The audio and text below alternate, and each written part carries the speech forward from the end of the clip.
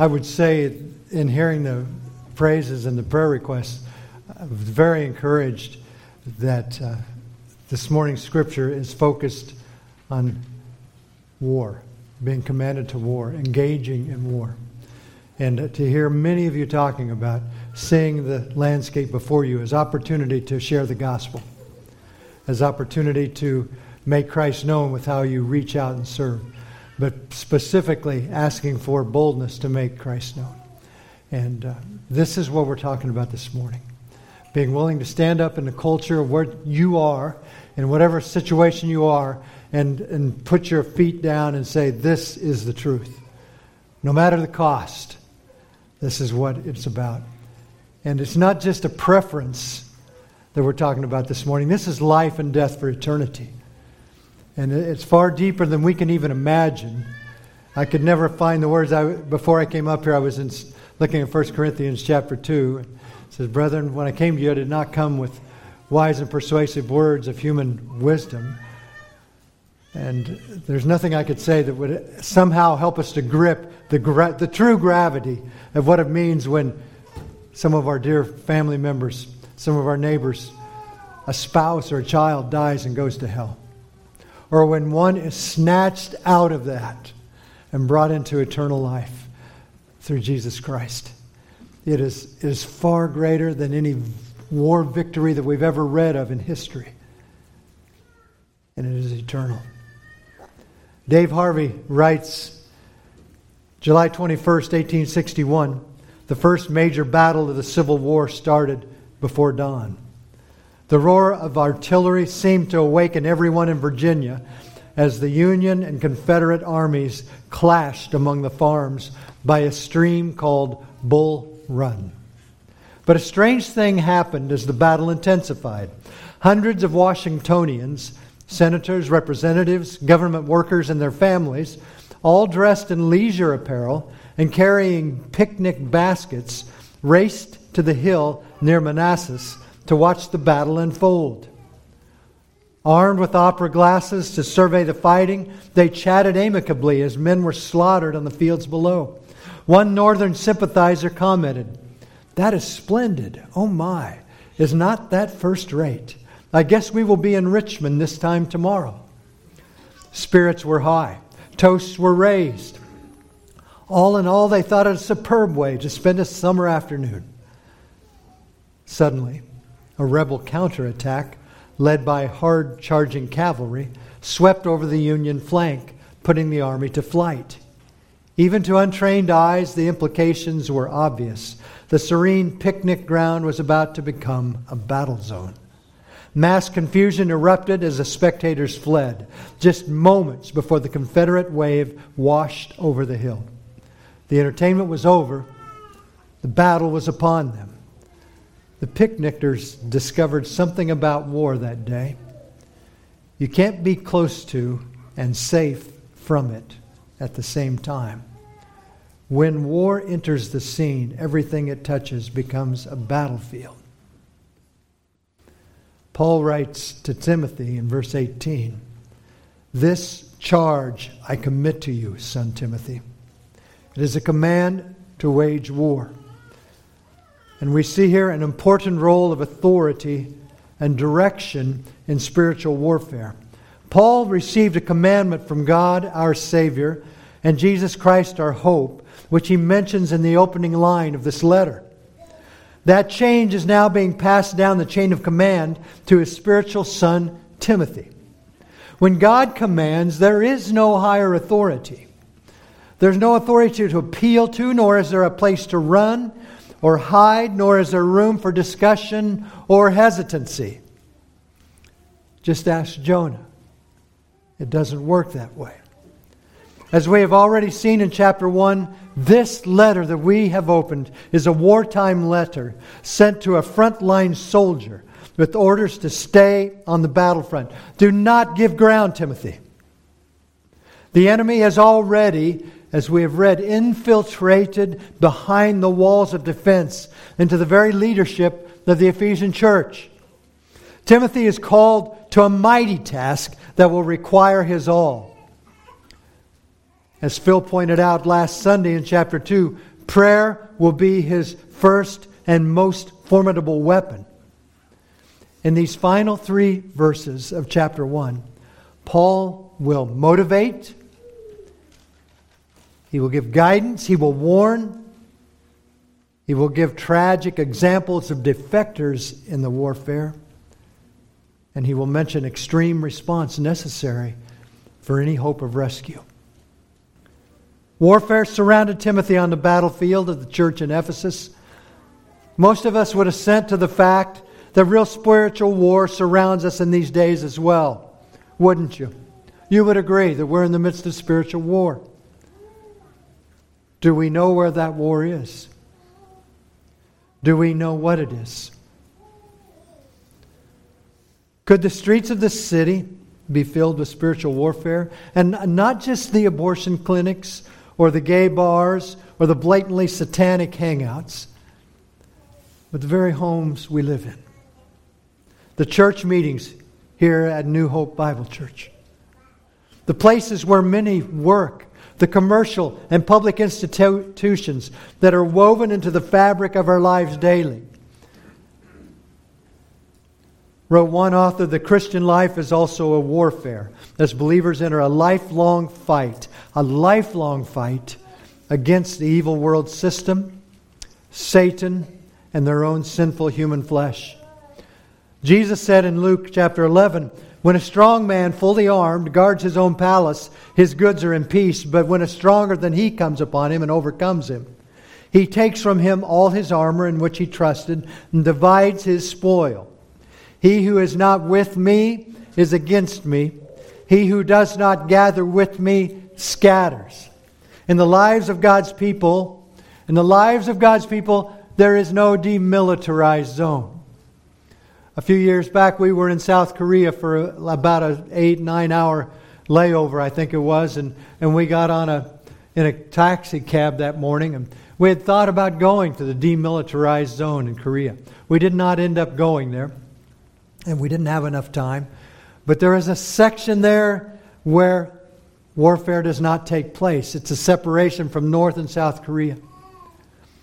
In the lives that we live in, though, there is no demilitarized zone. There is no neutral place. We are in a warfare. Are we consciously aware of a very real war that has eternal consequences? Philip Ryken gives a more sober and convicting conclusion of that battle story I read in the introduction. He adds, the scene of battle was one of unimagined chaos and terror. The commanders were unaccustomed to warfare on such a grand scale. The armies did not so much engage as collide.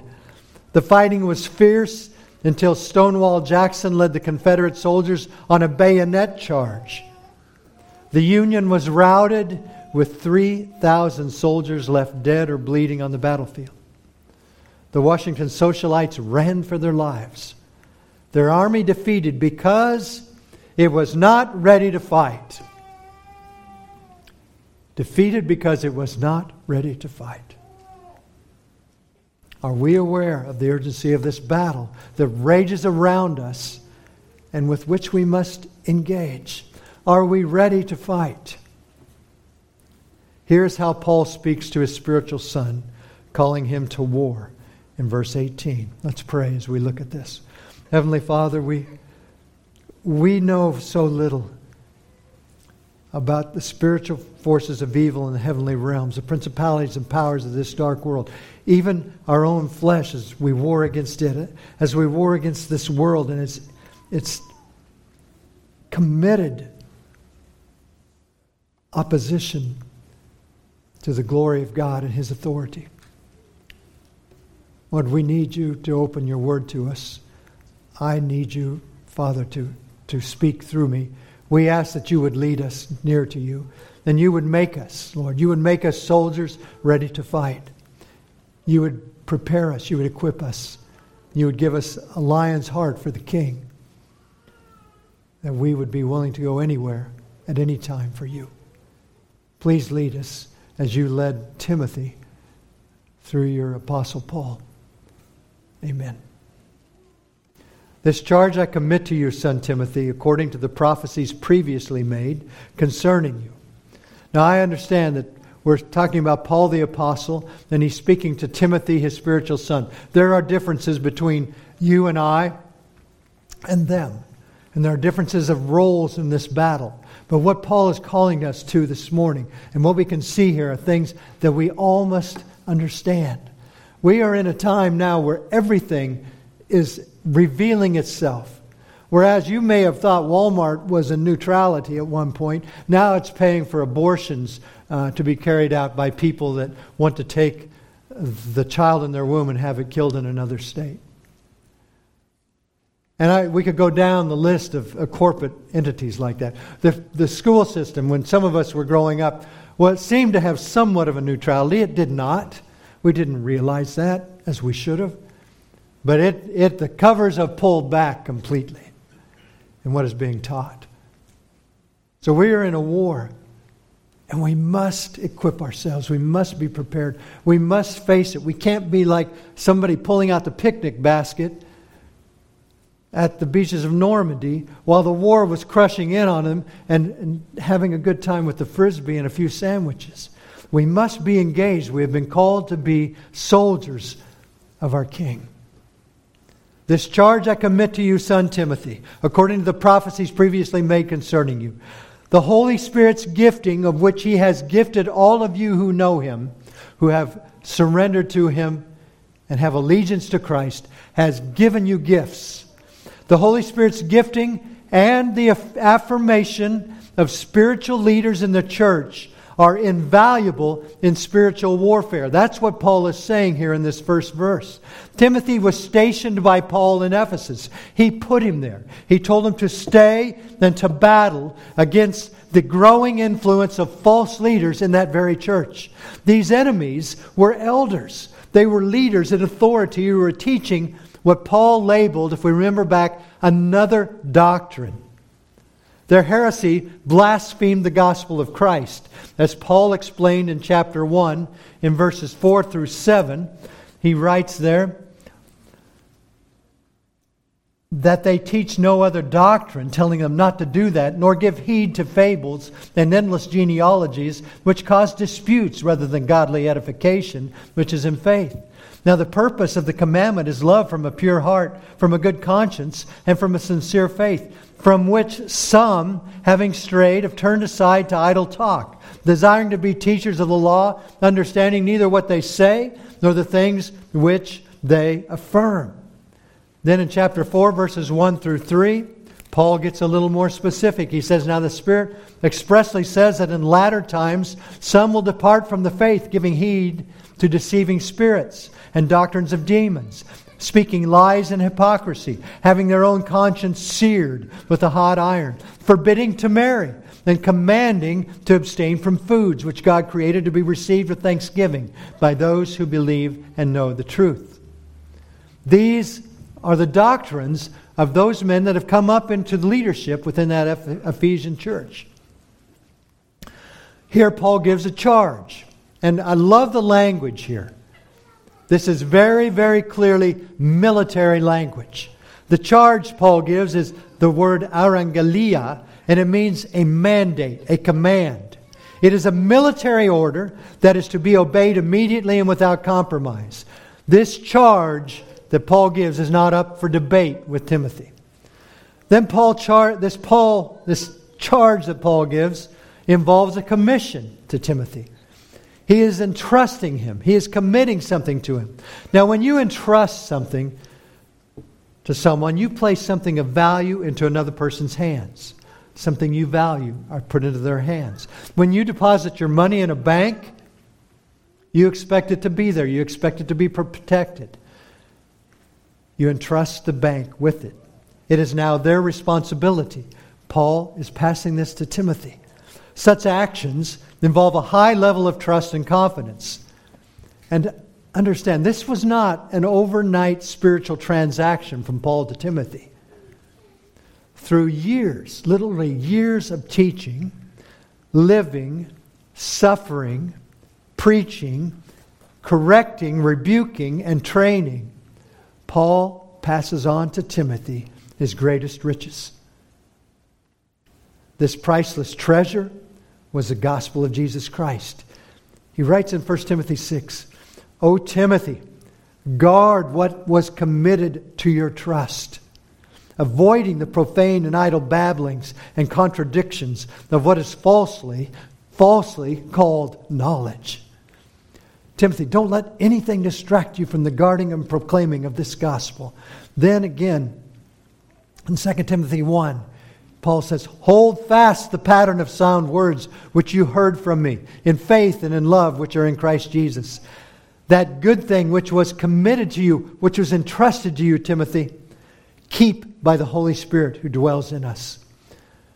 I ask you, why was this responsibility such a serious matter? Why would Paul resort to demanding military terms as he expresses this to Timothy? Why would that be? Why is this so urgent? Why is it so sober? Because the gospel entrusted to Timothy contains the power of life and death. Eternity for the souls of men and women are at stake. As I tried to explain in my introduction, nothing even begins to compare with such significance. The Battle of Bull Run pales with the battle of men and women going to hell for eternity or being brought into the kingdom of God as adopted sons and daughters. Oh, if we could grab that, if we could understand that, where would we spend our time? This is a trust. It's given to many of us here this morning as well. The gospel has been given to you. It has saved you from hell. The gospel has made many of you sons and daughters of God to live with Him forever. Turn to 2 Corinthians 5.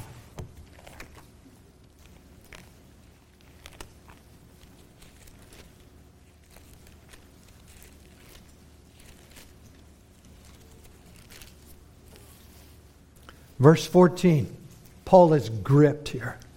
He says, "For the love of Christ compels us, because we judge thus, that if one died for all, then all died. And He died for all, that those who live should live no longer for themselves, but for Him who died for them and rose again. Therefore, from now on, we regard no one according to the flesh. Even though we have known Christ according to the flesh, yet now we know Him thus no longer. Therefore, if anyone is in Christ, he is a new creation.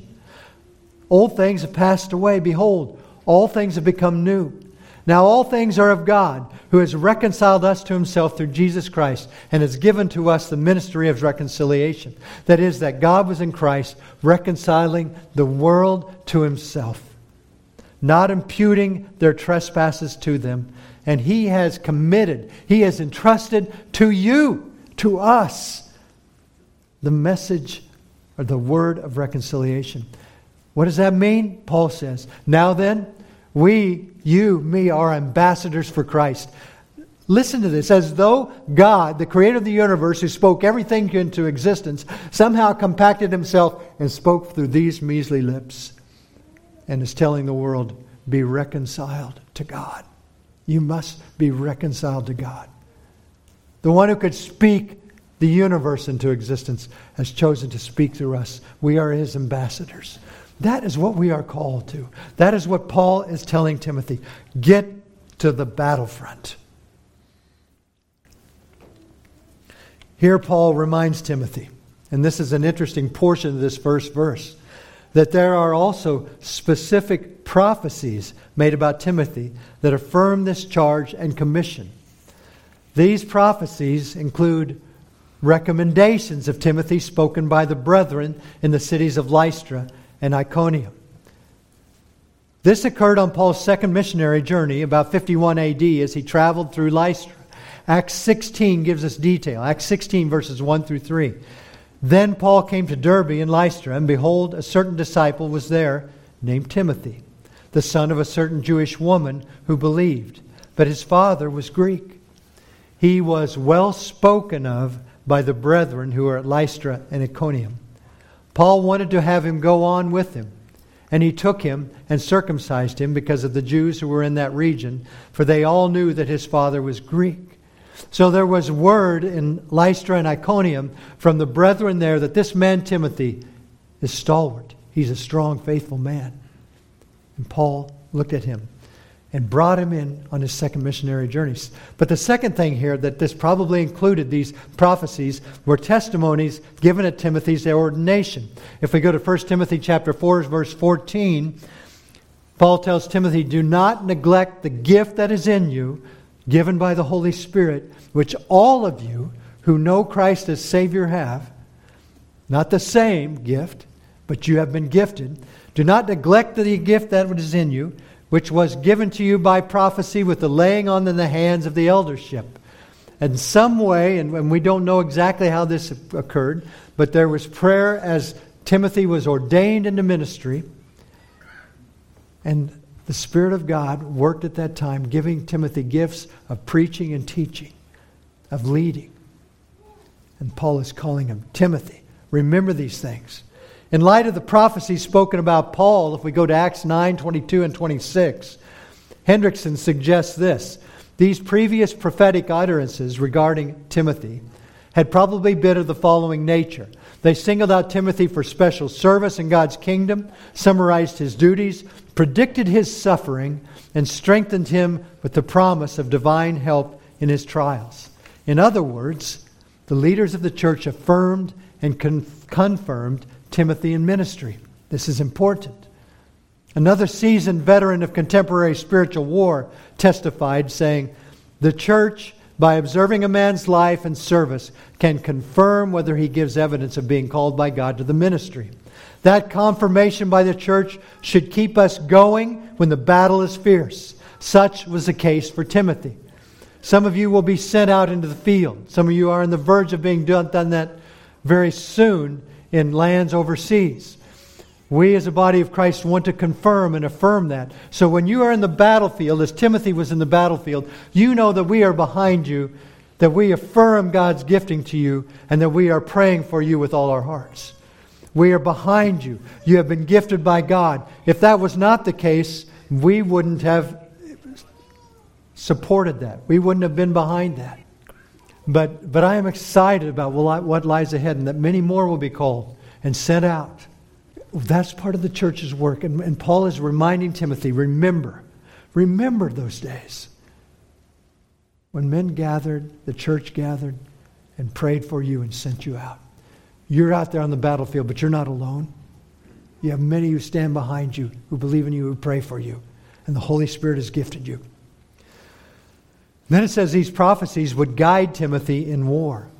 These prophecies will guide him. It says in verse 18, the latter part there, that by them you may wage the good warfare. The good warfare. To wage war or fight comes from a Greek verb, which is where we get the English word strategy. Paul orders Timothy to fight like a soldier in battle. What an order! What an order this is. What are we able to receive such instruction and obey ourselves? The Scriptures say this. Some of us will declare that and exhort that from the pulpit here. Are you ready to take up your place on the battlefield? Be faithful, commanded by God, exhorted by the leaders of the church. Are we able to receive that instruction? There's a line from the hymn, "Am I a Soldier of the Cross?" It states, "Yea, I must fight if I should win. Increase my courage, Lord." No question, no hesitation, no request for an easier assignment, but instead, "Lord, give me courage to fight the fight."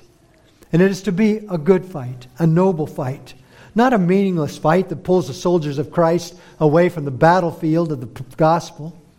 I read about a pastor here who was giving a testimony of how something happened, and the hospitality committee put a coffee table in the entering area, the foyer, and the deacons didn't think it should be there. And before they knew it, they had an all-out battle going. It took them 4 weeks of many meetings to calm each other down and decide whether the coffee table should be there. And he wrote in his notes, "For 4 weeks I wasn't on the field. I was busy trying to get these people to forgive these people, and these people communicate with that. And I'm thankful, brothers and sisters, we have not had those kind of things. We've had differences on some issues, but by and large, people have put that aside because we know what is the important essential. The men and women need to be discipled, to understand the Word of God, and men and women need to have the gospel shared with them. And may we not be waylaid by those things that are not essential. They may be things where we have to sit down and pray and work them out. But don't let it take us off the battlefield. There is too much at stake here.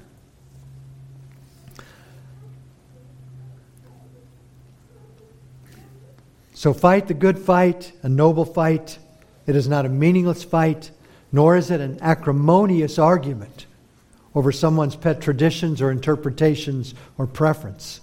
Engage in warfare over the essential matters of the gospel. The warfare or fight, that latter word at this sentence there, is the word strategia. And it is best translated as a campaign or military service. And what I want you to see here is that it means a long-term commitment to war. It's a war for right biblical teaching that will not be won in a day or a week or a conference. It means a long-term commitment.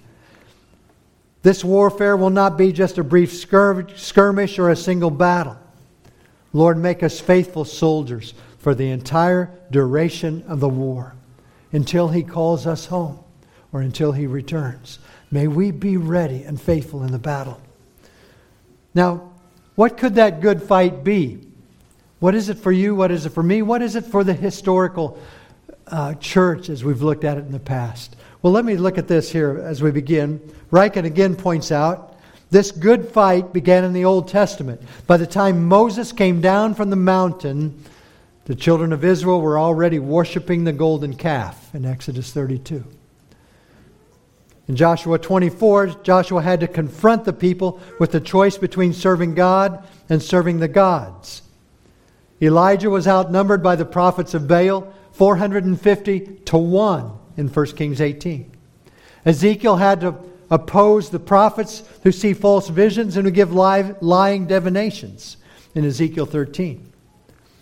Old Testament, New Testament, Jesus' spiritual battles were not only directly with Satan in the wilderness, but they were over and over again with the false and hell-bound legalism of the Pharisees. They took place in the synagogues. They took place in the temple itself.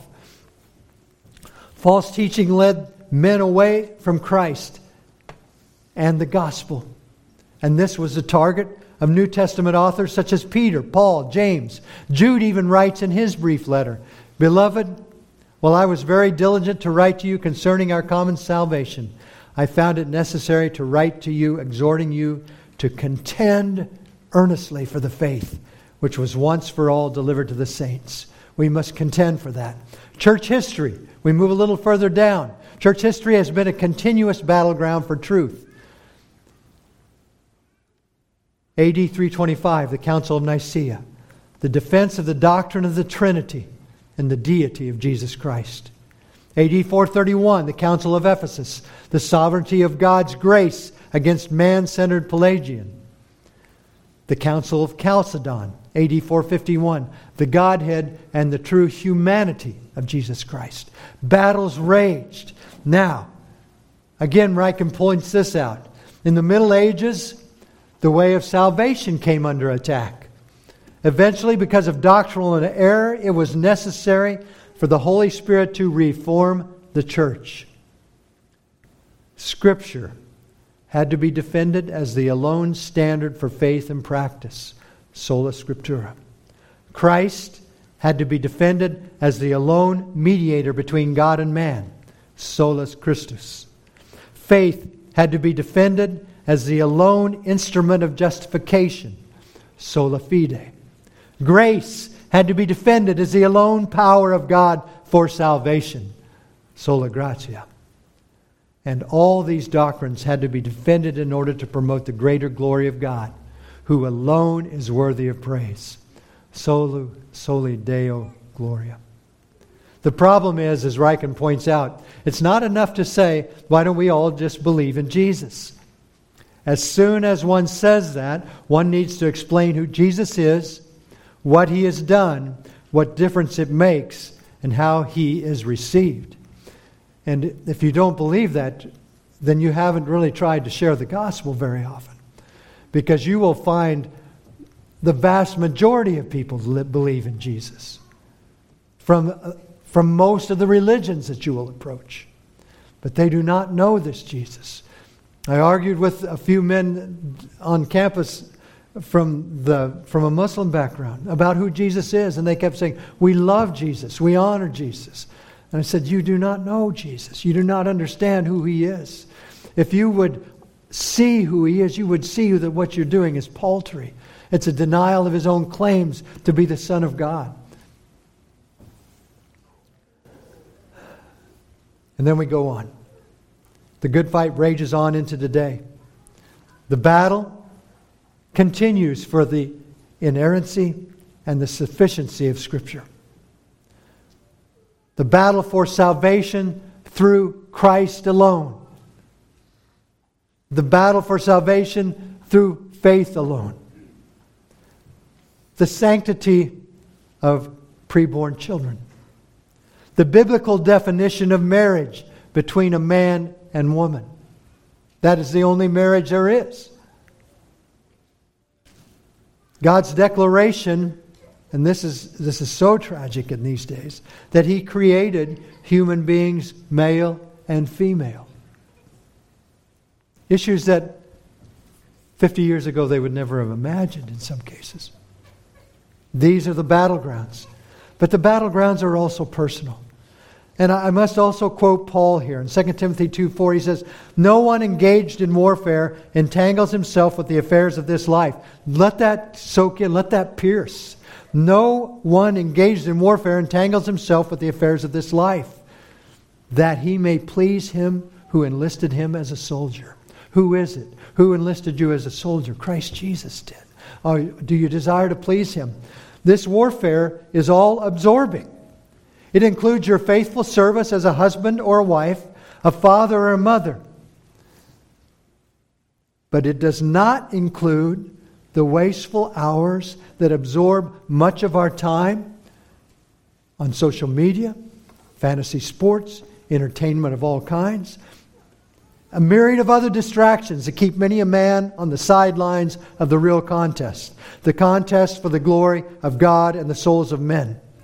Many of us never leave the barracks of the training camp to enter the open warfare of evangelism and defense of the gospel. Now I realize this can step on toes.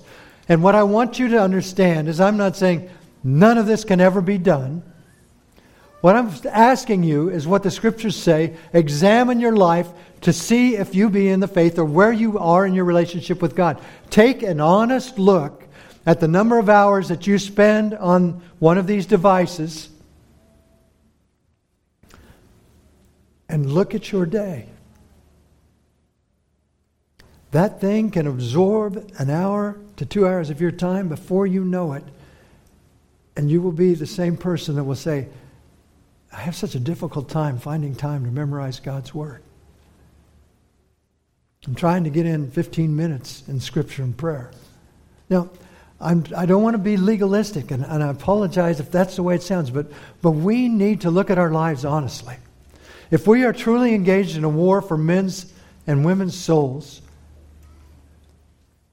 what are we not willing to give up for that? What are we not willing to give up to please Him who has enlisted us? So take a look, brethren, sisters. It can be blogs that absorb time and commenting and all sorts of different themes. But look at where you are in your time devoted to preparing for the battle in the Word of God and prayer, in preparing your family for battle, compared with what amount of time is being eaten away by these vicious termites in social media and electronic devices. I hope you will do that, because you may be shocked to see the comparison of the time and the comparison of the time. And again, I'm not saying that this is a legalistic thing and a formula. But I can say honestly, look and examine and see where your life is being spent. And then the last part of this picture would be, take that evaluation of your life and your schedule and lay that on the altar before God and ask Him, what do you want me to do with this? Will it please Him who enlisted you? Does it prepare you for this battle for eternity? But there is more to effective warfare than motivation and support. Armament is essential. What are our defenses and strengths to enable us to survive and thrive in warfare? What are the components for good warfare? Well, the necessary armaments are described here. Biblical faith and conduct are essential partners in spiritual warfare. Verse 19 says, having faith and a good conscience. We know this is important. Paul mentions it 3 times. The inseparable link of faith and a good conscience. It's mentioned here in verse 19. It's mentioned in 1 Timothy 3 verse 9. Holding the mystery of the faith with a pure conscience. And in 1 Timothy 1:5 earlier we read, now the purpose of the commandment is love from a pure heart, from a good conscience, and from sincere faith. Timothy is to hold fast or to keep faith. That faith is the gospel. It is his anchor, his weapon, and his message. For by grace you are saved through faith. The gospel of Jesus Christ is everything. And it is the only thing that is needed for eternal life. Eternal life, as Jesus prays in John 17, He says, eternal life that they may know you, the only true God, and Jesus Christ whom you have sent. How will you hold fast to that faith? You must invest yourself in it. You must hold fast to it by time, by concentration, by meditation. All the things that we're commanded to do here in Scripture so that we will be powerful men and women for Christ. So that we will be effective warriors. We don't want to just survive until He comes. We want to thrive. We want to gain as much of that enemy's territory back to the King.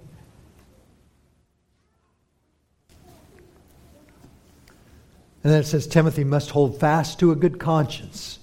The other part of that, too, that pair. A good conscience is the fruit of a consistent life. It is living without hypocrisy. And ouch, that hurts. Such a man's talk matches his walk. This is the highest priority to Paul. 2 Corinthians 1, verse 12. For our boasting is this, the testimony of our conscience, that we conducted ourselves in the world in simplicity and godly sincerity, not with fleshly wisdom, but by the grace of God and more abundantly toward you. Acts 24. This being so, I myself always strive to have a conscience without offense toward God and men. A contemporary pastor wrote, doctrinal purity must be accompanied by purity of life. There is an inseparable link between truth and morality, between right belief and right behavior. But as we know all too well today, and as Paul and Timothy experienced 2,000 years ago, that link between talk and walk is very often broken. Such a break will eventually devastate the hypocrite and those around him or her. And many of you, I'm sure, could say amen. I could say it many times, where the hypocrisy of my life betrayed a shallow faith.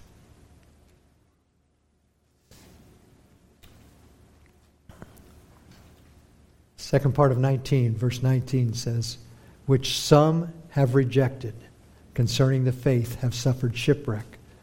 These are the results of rejecting the armament. Hypocrisy sabotages faith. Rejected here is the word apotheo, and it means to thrust away, to push off, to reject. The false teachers had no interest at all in living what they preached. It's like a rudder on a ship that has been broken off. They pushed away. They pushed away obedient, godly living, and they destroyed a good conscience.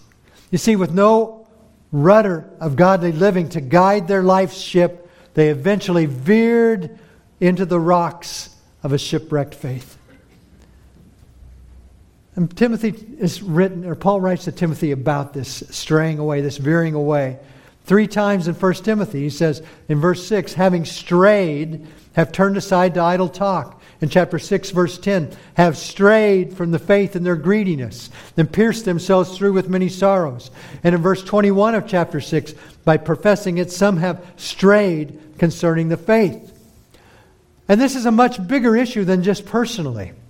The faith mentioned here is not, and look at this, is not simply their own faith in Christ that is shipwrecked. Although some translations read a shipwreck of their faith, it is literally translated as shipwreck of the faith.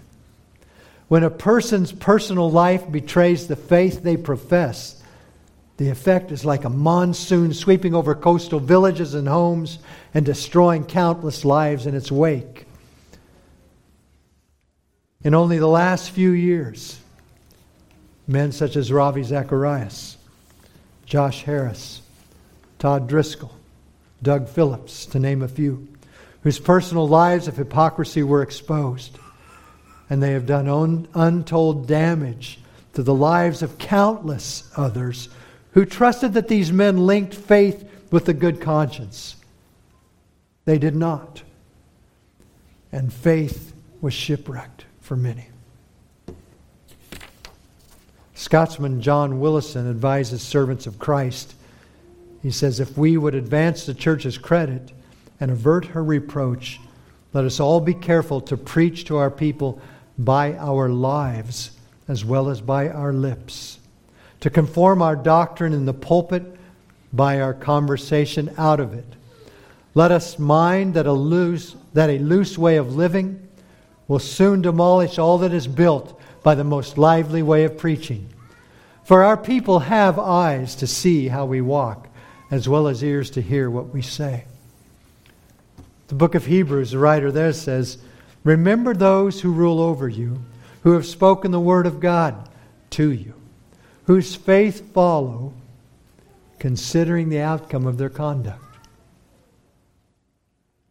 At some point, hypocrisy, this broken link between faith and a good conscience, leads to defaming the very God men profess to know and teach.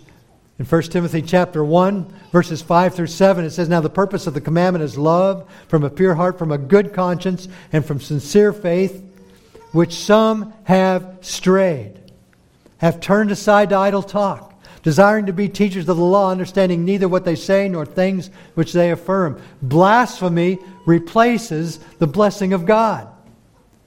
When a man becomes a hypocrite, the blessing is gone and blasphemy takes its place. 2 such tragic characters Paul now mentions by name in this last verse. Their names are not cited to humiliate these 2 men who have defected from the faith, rather to warn Timothy. Timothy, you know these men. See what has happened. Walk in a manner consistent with faith and living. 1 Timothy 4:16 says, take heed to yourself and to the doctrine. Continue in them, for in doing this you will save both yourselves and those who hear you.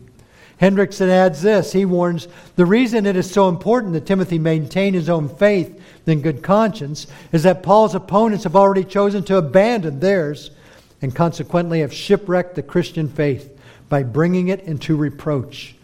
This adds notes of urgency and seriousness. The destructiveness of the opponent's teaching has already had devastating results. Timothy must quickly command them to stop. Citing these names also serves to warn the church. See what happened, church. Church men and women, be faithful in your own living and be careful who you listen to. Walk as you talk.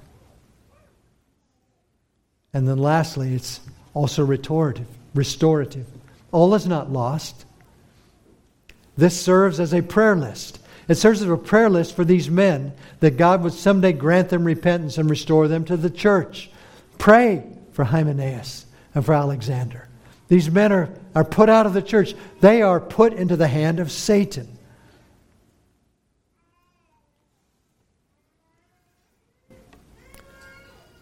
These are likely the two most prominent and radical of teachers mentioned in chapter 1, verses 4 and 6 and 7. They give heed to fables. They speak endlessly of genealogies.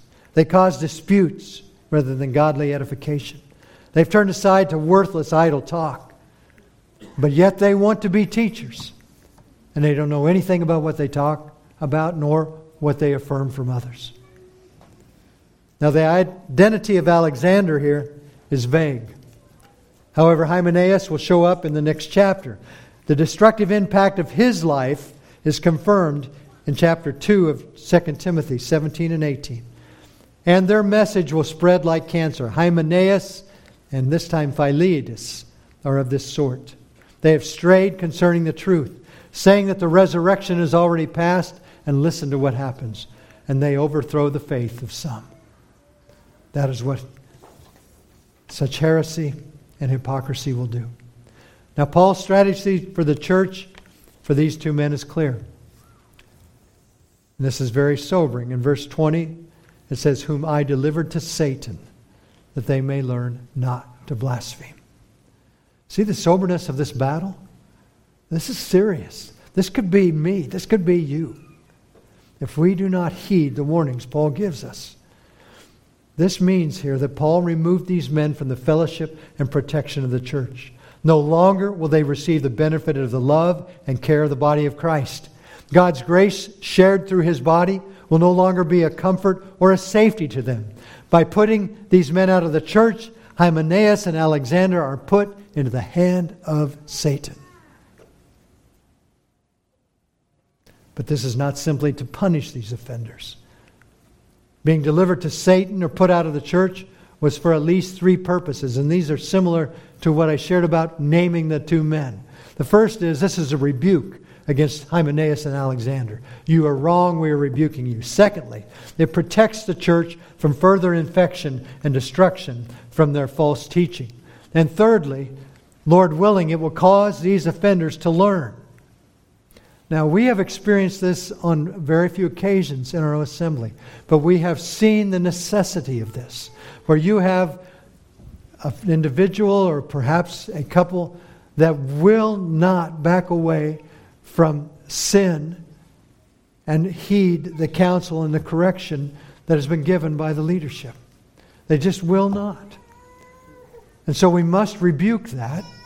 And when there will be no repentance, they must be removed from the church. And that's when the second part of this comes. In some of these cases, very clearly, folks have been removed so that they do not continue to teach false doctrine. And so that they do not infect some of your families.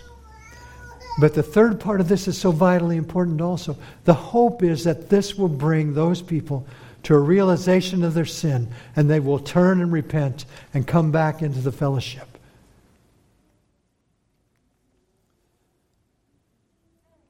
It says in that last part that they will learn not to blaspheme. Now, learn's kind of a sterile word for us a lot of times. We learn by reading magazines, by reading billboards. We learn by listening to things. That's not what this is at all. Learn here is paigeio. It means to train through physical punishment. The word often used in the Bible is chastised. Here it is learn. Listen to several ways it is used in the New Testament. Pilate says in Luke chapter 23, verse 16, "I will therefore chastise him. I will teach him through physical punishment and release him."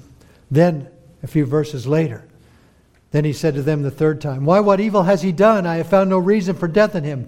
I will therefore teach him a lesson. I will chastise him and let him go." But the real treasure chest of this word is found in chapter 12 of Hebrews. Please turn to Hebrews chapter 12. This word learn is the very word used here for chasten. Hebrews 12 verse 5. "And you have forgotten the exhortation which speaks to you as to sons. My son, do not despise the chastening of the Lord, nor be discouraged when you are rebuked by him. For whom the Lord loves, he chastens and scourges every son whom he receives. Verse 6, meditate on that for a little bit. Whom he loves, he chastens. That's painful. And we'll see that in just a minute. He chastens who? Not those he wants to get even with. He chastens those he loves dearly. And it goes on to say something even more radical. He scourges you. We know what the scourge is from the picture of Christ as he was being beaten and whipped to the point that the skin was raked off his back by this wicked scourge. It can be very painful to learn what we need to learn from God. But he loves us, and he's preparing us for eternity. He is preparing us for battle. Let me go on here. Verse 7, if you endure chastening, God deals with you as with sons. For what son is there whom a father does not chasten? But if you are without chastening, of which all have become partakers, then you are illegitimate and not sons. Furthermore, we have had human fathers who corrected us, and we paid them respect. Shall we not much more readily be in subjection to the Father of spirits and live? For indeed, for a few days they chastened us, as seemed best to them. But he for our profit, that we may be partakers of his holiness. That is what Paul is praying and hoping for Hymenaeus and Alexander. That they will learn not to blaspheme God. Learn through harsh, difficult experiences. But Revelation 3, verse 19, uses this word beautifully. As many as I love, I rebuke and chasten. This is Christ Jesus glorified. Therefore be zealous and repent. Now, on a very positive note as we finish this, Paul gives an actual account of a man successfully restored to God's people in 2 Corinthians chapter 2. And it appears that this man had undergone church discipline. It says here in Paul writing, now if anyone has caused pain, he has caused it not to me, but in some measure, not to put it too severely, to all of you. For such a one, this punishment by the majority is enough. So you should rather turn to forgive and comfort him, or he may be overwhelmed by excessive sorrow. So I beg you to reaffirm your love for him. He is to be brought back into the fellowship. It appears that God has done his work in this man's life. Now I would say experience in our assembly and the assemblies that I know, that's a rarity where you see people turn in humility and return. But it does happen, and that is our desire. But remember, that's not the only purpose. It is to protect the body as well, and it is to rebuke sin. But we hope it will have a restorative effect.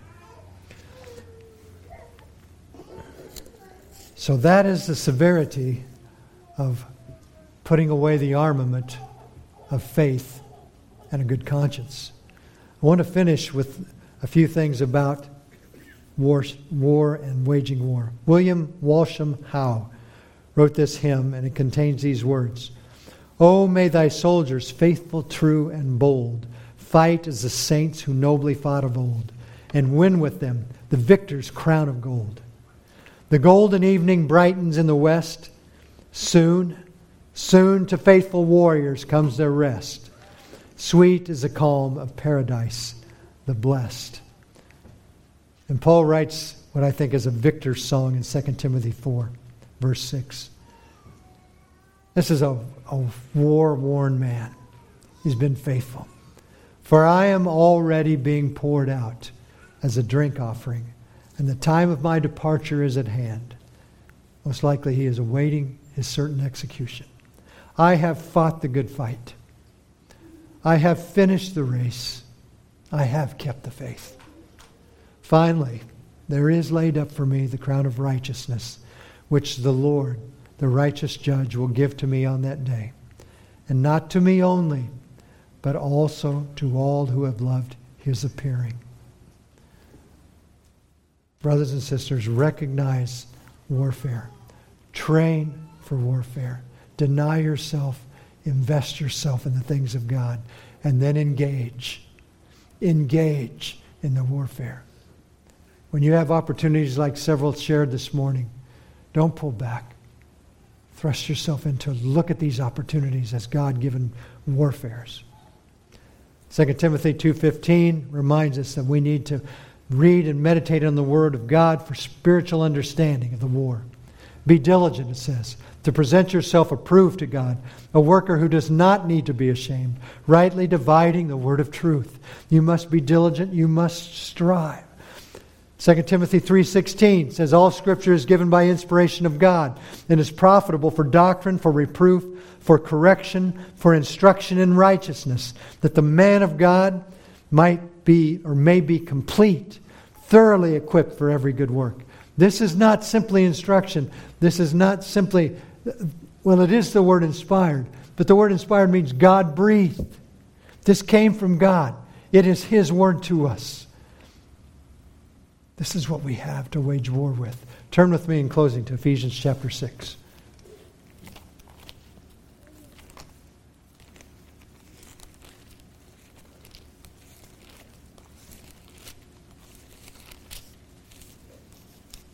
I realize this is a very cursory, brief look at spiritual warfare. And there's many, many other aspects to it.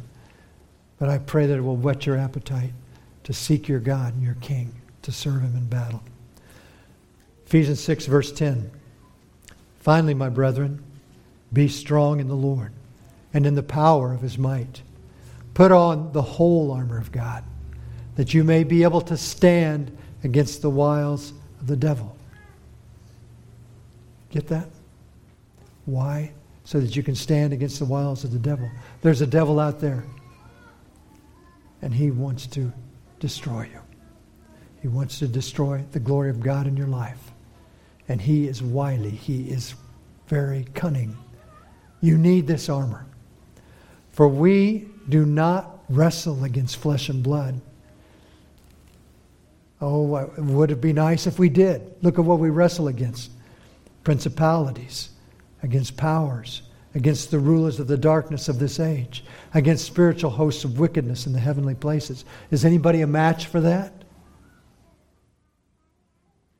No, not in the least. Therefore, take up the whole armor of God, that you may be able to withstand in the evil day, having done all to stand. Do all to stand. Stand therefore. Stand therefore when you meet with these people, when you're on the front line at your job, when you're confronted by somebody at a store or an extended family member. Stand therefore, having girded your waist with truth, having put on the breastplate of righteousness, having shod your feet with the preparation of the gospel of peace, above all, taking the shield of faith, with which you will be able to quench all the fiery darts of the wicked one, and take the helmet of salvation and the sword of the Spirit, which is the word of God, praying always with all prayer and supplication in the Spirit, being watchful to this end, with all perseverance and supplication for all the saints. That is a wartime picture. And for me, that utterance may be given to me, that I may open my mouth boldly to make known the mystery of the gospel, brother, for which I am an ambassador in chains, that in it I may speak boldly as I ought to speak. Let's pray. Heavenly Father, I understand that many of these thoughts were probably scattered. But I pray that it was scattered among your word, and that you would use your word to pierce into the hearts and minds of myself and my brothers and sisters here.